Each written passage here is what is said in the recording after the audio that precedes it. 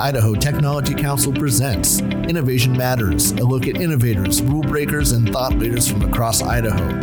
From our studios in beautiful downtown Boise, here is your host, the CEO and founder of the Idaho Technology Council, Jay Larson. This is Jay Larson with Innovation Matters with the Idaho Technology Council. Today is March 17th, 2023. It's St. Patty's Day, and we have the opportunity to have Seth Ruhter with us. Seth, thank you so much for joining us. Seth is with the College of Idaho, where he is on the faculty with the business department, and he is what I would call our resident banking expert in Idaho. Seth, welcome.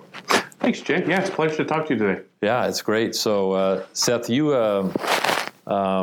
we've kind of been through a little bit in the last week. We've probably been through a very strange time compared, from the financial collapse, which took place in about 2008, right? Yep. To today. There hasn't been anything like this, right? Yeah, nothing like this. And so we'll get in and really what we're going to talk about. But first, I want to make sure we let you know. I know you have a red beard. For those people who aren't on here, but you aren't Irish. But it's great to have you here on St. Patty's Day. That's what I wanted to make sure I got out of the way first. So, Seth, talk a little bit about your background. Okay. So I started, in the 07-08 crisis, I was actually working for the Federal Reserve in Chicago, and I was on a team where we would actually figure out when a bank would fail because of either liquidity, right? They can't meet their cash letter, or they ran out of capital and they were insolvent kind of financially, right? That means assets, liabilities are bigger than assets, and there's no equity left. I spent a bunch of time just figuring out when banks would die. I hate to frame it this way, but essentially figure out when they die, and then they get auctioned off to the FDIC, who'd post them on eBay, and they'd get sold. Yeah. And then I got deeply involved in all the Federal Reserve reforms, so the stress test from a capital perspective, the stress test from a liquidity perspective. That's kind of how I made my career, and then just rebuilding the system, right, where we made banks hold a lot more capital and liquidity. So essentially, if we equate it to human health, when someone would go through a stress test on their heart, sure, you sit there, try to identify when they have real problems and if they're healthy or not, and if they have to have something done to them. And you were the person that came in, analyzed the banks with the Federal Reserve, and had to say, you know what, this is what these guys are in real trouble. That's right. It was a big team, but through kind of a big collective team. Yeah, we would. That's a problem we would try to solve and figure out.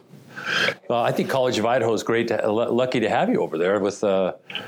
Teaching finance and other type of things over there, right? So, I think they were desperate, but desperate. I'll take their charity. Yeah, I love that. All right. So now let's jump into this, Seth. So last week we had Silicon Valley Bank.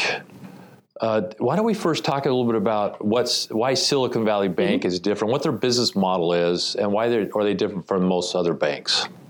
Yeah, so if you go back kind of in time, Silicon Valley Bank, they're very different from other banks. So they have a lot of the lending is a program called a capital subscription loan, and what it is it's a loan, it's a credit facility to a startup to kind of bridge the gap between their next capital raise. And so say a startup is, they've got a milestone to meet. They aren't quite there to get the next capital raise. Silicon Valley Bank would bridge that gap to get them to that milestone, with funding, so they'd get that next capital raise. And so all the loans, the source of repayment was from future capital raise from investors. Silicon Valley Bank, knew the investor community, knew who was good and would provide the next round of capital. They had good loss histories, but that's very unique about their bank, and they ended up kind of small. And if you go kind of 2 years ago, that credits the business was super big. They're over $200 billion. So that's kind of Silicon Valley's business model. What's unique, if you go kind of back 2 years ago, where there was a lot of funds flowing into funds and into startups. When a startup would actually get their capital raised, they would hold it in the bank at Silicon Valley Bank.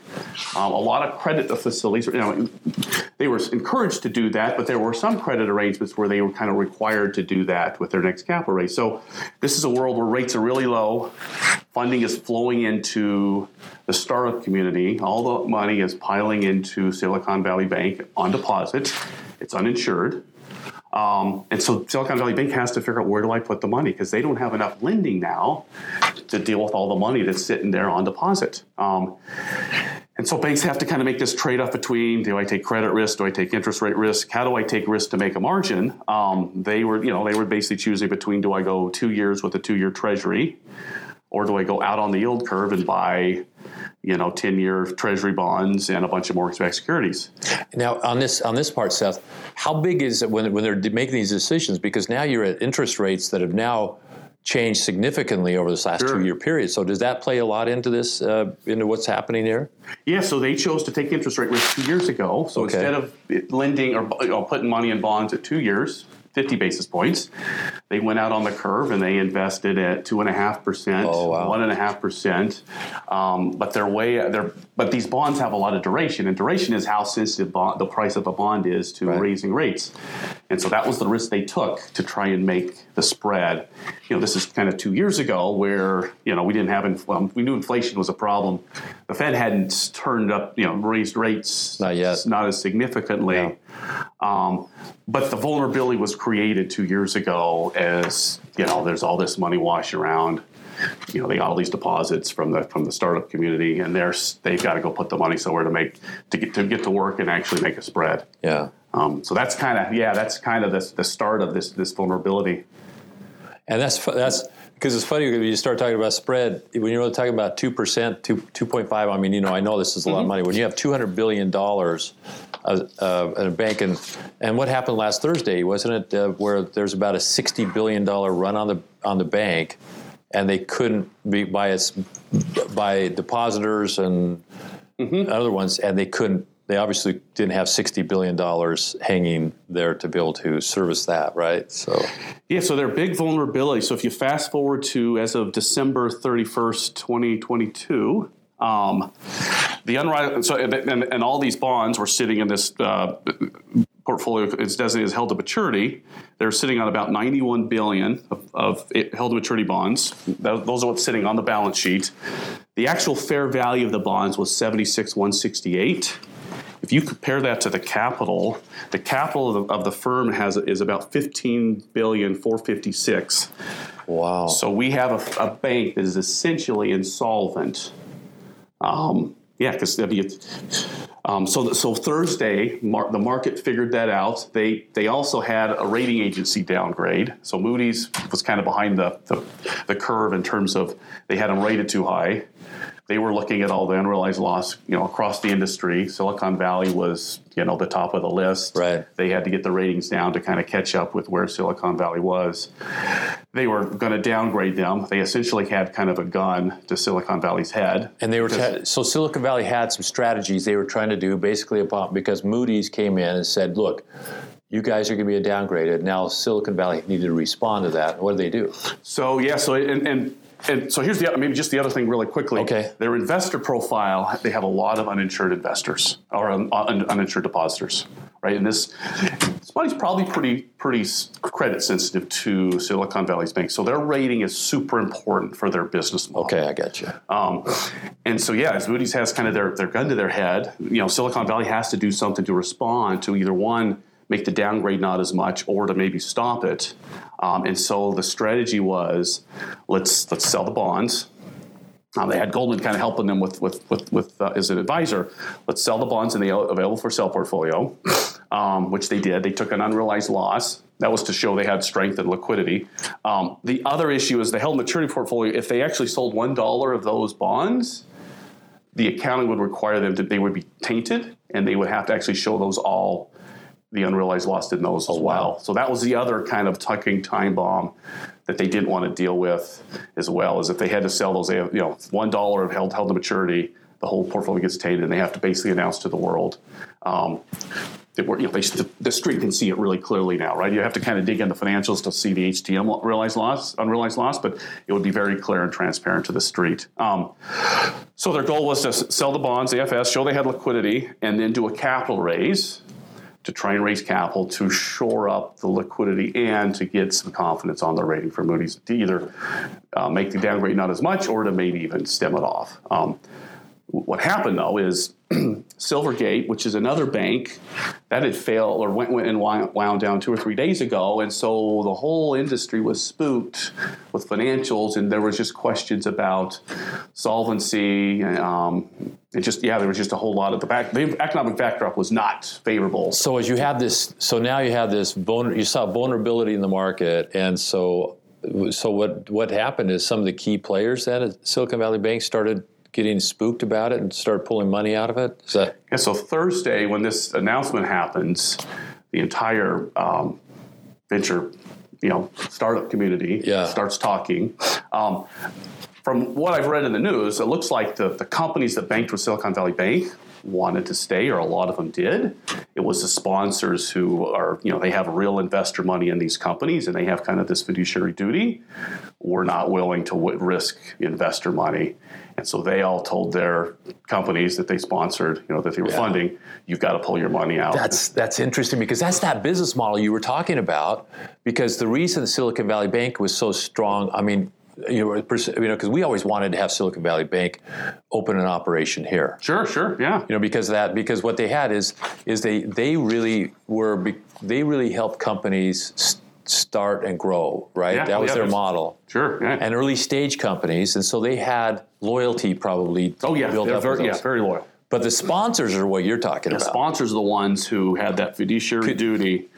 Can we go into that part at all about sponsors, or is that? If you just think about, your private equity fund, you're funding a company. It's your equity that you're managing for investors. If that was, $5 million of deposit sitting there from the last equity raise that you gave the investors money, as is at risk, you kind of have a fiduciary duty. And to manage that risk, and to be able to sit there. So you start saying, I'm going to pull the sponsor said, we're pulling the money out. Yep. And if you just know the numbers, this is also what makes Silicon Valley unique. They have $151 billion in uninsured deposits. It's 90% plus, which made that vulnerability extremely huge, they're a super outlier across the banks. Yeah, so that's so they were. I don't want to say this because it used to say you say things like a perfect storm sometimes that kind of arises, but there were so many things. There's a lot that were playing. Yeah. The gales of the winds were coming against them. It just they didn't have a chance now, right? Because they weren't positioned and they couldn't hold off the market.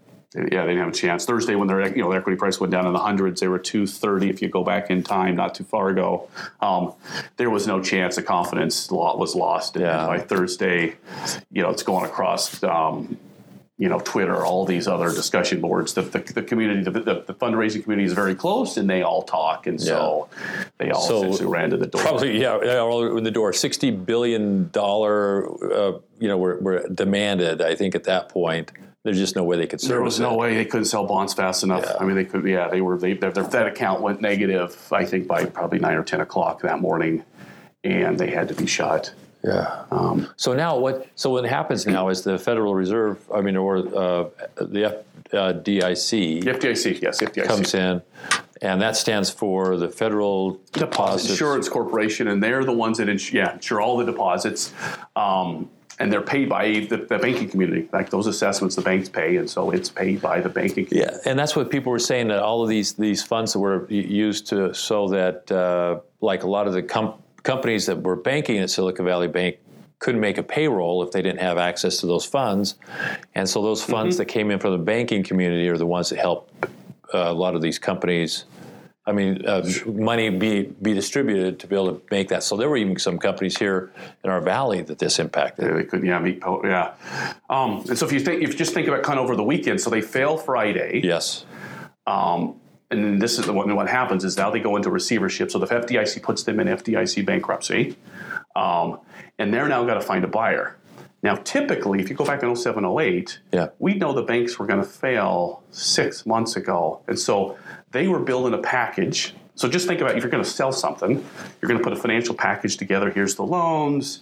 You have months to put it together. They go post it out on Bank eBay, where all they can go and bid on them and look at them. Yeah. So that's kind of a normal process. they now have to do this, Friday, Saturday, Sunday to put a package together, which I'm sure was a nightmare. People working around the clock. The bigger issue is they weren't able to actually get it sold. Because who would buy it? No one knows how much loss is in it. There's just a lot of concerns about it. And so what's interesting is Sunday, the optimal outcome, at least from a government perspective, was they got it bought. Another bank would have assumed the deposits, and they would have it would have opened as a different bank on Monday. They would have made payroll. Nothing would have happened. That would have been the optimal. That would have been the optimal outcome. But they couldn't get anything together because who would have? It just didn't. Nothing happened. Everybody stayed away from it, right? I don't know how the transaction, that went down, but and so Monday on Monday, you're basically racing until Asia opens, because when Asia opens, and if the equity markets in Asia trade down, it's going to spill over to the U.S. equity markets. And so they had to have something announced Sunday before Asia opened, because that would just spill right into the U.S. Open. And that announcement was on Sunday that there was basically we're winding the company down. Well, Silicon Valley Bank is gone. So Silicon Valley, they put it in a bridge bank. So that was, I can't remember what the bridge bank's name is. Isn't Silicon Valley Bank Bridge or something like that? Yeah, I don't know. I have to pull it. And so it's a bank ran by the FDIC.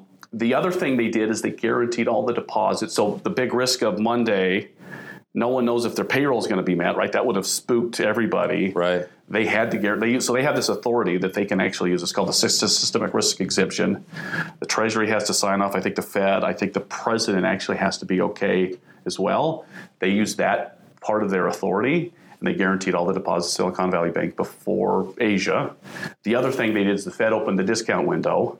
And what's kind of interesting about that is the Fed, they can't take a loss. They're kind of required, from a legal perspective, they can only lend to good collateral. The terms of that facility are very different. They're lending against the par value of bonds, which allows them to lend not against the market value, but what the par is. It's going to be a lot closer to cost. Yeah, right. That's a very different thing. And they're lending at 100% of the collateral value. And they're going to do it for a year. So that was the other thing to try and stem. There's a lot of, is there other companies out there, for companies that have unrealized losses in their bonds? This is the Fed trying to take that risk off the table and give banks the liquidity to lend against the par value. Wow. So how much is being lent right now to banks from overall? Yeah, so right now, I can't remember the Bloomberg article. We're at 150 some plus billion that's outstanding right now as of kind of a couple nights ago. A couple nights ago, wow. Yeah. Wow, so now we've got Silicon Valley Bank, they got the Bridge Bank, and the FDIC is now running all this. What else do you see that's going to be happening in the next, what would you anticipate to happen in the next couple of weeks with this whole thing? Anything else boiling through? Yeah, it's going to depend on what other banks fail and how the government responds. The government's going to be stuck with rate cuts probably on the table if this thing keeps getting worse. Meaning rate cut, you mean interest rate? From the Fed, yeah, because what's interesting, what's happening right now is just because there's essentially a banking crisis. Companies are slowing down. They're being cautious. And I'm sure banks are probably making they're thinking about which credits are good and bad, and it's going to be somewhat restrictive. So this is actually acting like a 50 basis point rise in rates without doing anything, just because of how this is transmitting into the banking system. That's okay. So that's how much impact this will have. This could have a really big impact in terms of credit availability. Right now as we speak, so it actually acts like a rate increase, even though you don't have to do it, because the banking system is what transmits monetary policy to the real economy. It's kind of like, as you look at a funnel, it's kind of like constricting money, constricting this whole thing down. That's a great way to think about it. Yeah, it's like a funnel, and it's getting constricted to some degree. It's unsure, but that is restricting, which does transmit into the real economy and creates. And what's really important here is that.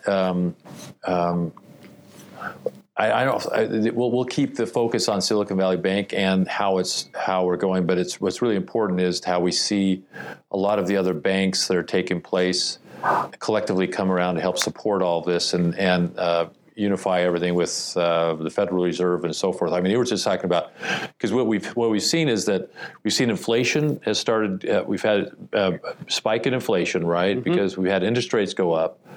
Now we're saying, how do we manage all of these things with all of this shortage now that's going to be created in the marketplace because of the restriction in capital that's going to be able to be offered? What was interesting, I'm sorry, I'm kind of going off. Silicon Valley Bank was they would make loans and that other banks wouldn't make, right? So I can't answer that exactly, but here's something that would just maybe be telling is I know the stories you're hearing is that they went to other banks to provide the credit, because essentially Silicon Bank is now ran by the FDIC. It's ran by the government. Yes. Who's deciding who gets credit. And so they're going to find to other banks to see if they can get their credit line or some similar kind of credit. And what I'm hearing is they're not able to find it at the same terms.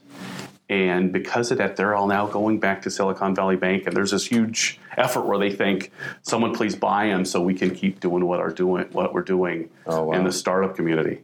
Yeah, because that's been they've been amazing in the startup community. Obviously because of the strength of Silicon Valley and their outreach. So, all right. So now we've got Silicon Valley Bank.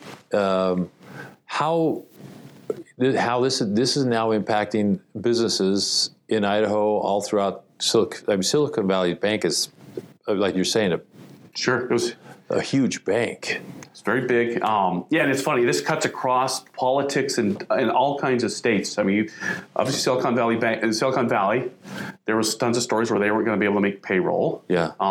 Another area that's Utah, Silicon Slopes. That startup community is heavily banked with Silicon Valley Bank, and they were going to impact it dramatically also if the deposits were insured and they wouldn't be able to make payroll in a lot of these companies. And these are real people doing jobs, right? I mean, this is real people. This is affecting real people. This isn't a Silicon Valley, issue or a Wall Street issue. We were talking about 14 years ago with Silicon Valley Bank, hoping that they would open a branch in Boise, meaning that they would really help, early stage, mid stage companies grow. Because they find a way to really help, be an asset and a partner with those companies, where traditional banks would come in and say, you know what, we can't lend against that. It's too risky. So what they did is they went down to, at that time, they had just opened up a branch down to Salt Lake. Gotcha. And Salt Lake had been through this whole thing where they had a fund of funds, and they had really helped grow a lot of, they had to provide a lot of access to capital to be able to grow a lot of these early stage companies. And so you saw these early stage companies percolate up. And so Silicon Valley saw this as a tremendous opportunity. So that's why they came and opened it. I mean, it was in the Western United States, it was probably one of the bigger places for capital to be able to grow. And you'd see it bigger in LA, bigger in a lot of other places. So as you look at that, how's this going to kind of impact the early stage startup community in the United States right now? What are your thoughts there? Yeah, so to the degree that they're helping tons of startups. So kind of like we discussed, startups have milestones that they have to meet, and Silicon Valley Bank was kind of a bridge to get to that milestone if they needed money to get there. That source now is gone. Right, so startups' ability to get to their milestones now with a bridge with credit with a credit facility, that's a big question. They're going to be able to do that, and so it will affect credit to startups growth. I mean, it's going to ripple through to some degree because it did provide a pretty good bridge for a lot of startups to get to that next milestone. Conversely, though, I mean, it might be a good thing because it's going to make more discipline on startups, right? You've got to meet your milestones. You got to have easy money to do that. It's going to impose more discipline as well, which can't be a horrible thing as well. That's a good point because there's a lot of vetting processes that go out whenever a company's looking for funding or is out there, and those people validate whether those companies have it or where their weaknesses are. And it's interesting. The Silicon Valley Bank certainly did fit. They're different from all the other banks. Very different. Yeah, very different, and they did fit a different it's almost like a tsunami that kind of comes in, and they help provide all this access to capital, and now they're going to be, the waves kind of pull back, and we get to see what's on the beach, so to speak, and hopefully we see a lot of good things.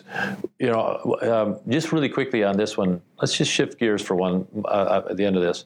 What are your thoughts about the innovative ecosystem in Idaho here? You guys, I'm saying this because you've helped with the Idaho Deal Flow Report. You've had students come in and help with that. You working with Blake Hansen and Alturas and with the Idaho Technology Council. What are your thoughts of the business community here, especially early stage as it goes to mid stage? Yeah, I think it's a great community. I mean, it's been fascinating to get involved with it. Excited to keep playing a role to be helpful. I think it's, and I'm super optimistic, even though we've got a little kind of bump in the road. I'm super optimistic about Idaho, Boise, where we go. Here's just kind of just an interesting thing. Mortgages, we're very real estate driven, which drives the whole community. A mortgage rate today is about 50 basis points cheaper than it was last Thursday. Wow. So that's interesting, right? So if you think about and if the Fed pivots and they don't have to raise rates, and real estate's such an important driver, that could be kind of a little bit of kind of a boost. A boost. It could be a boost, and then we get mortgages, keeps picking up. That's kind of it could be a nice. So there's some opportunities, but I do think what I liked is you said that it's the business community here and early stage, mid stage. Has really improved and changed dramatically over the last 15 years.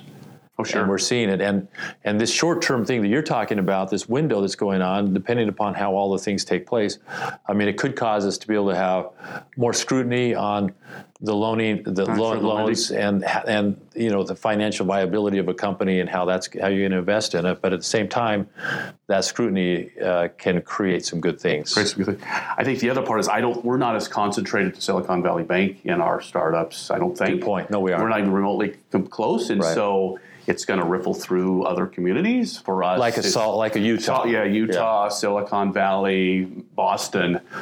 For us, it's not really going to be an impact.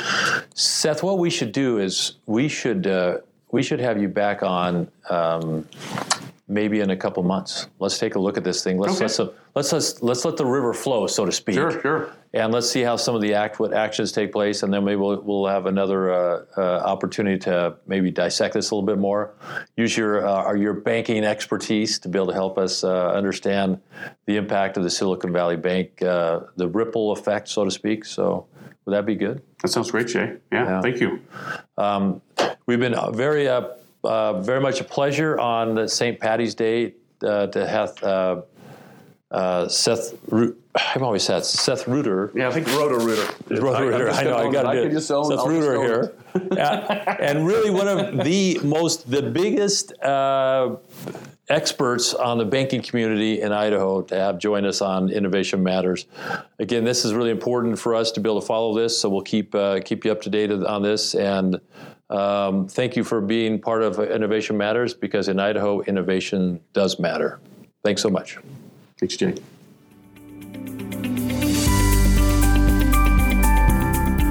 Innovation Matters is a production of the Idaho Technology Council. For membership information and to get involved, visit our website at idahotechcouncil.org. Thanks for listening and helping us transform Idaho's future together.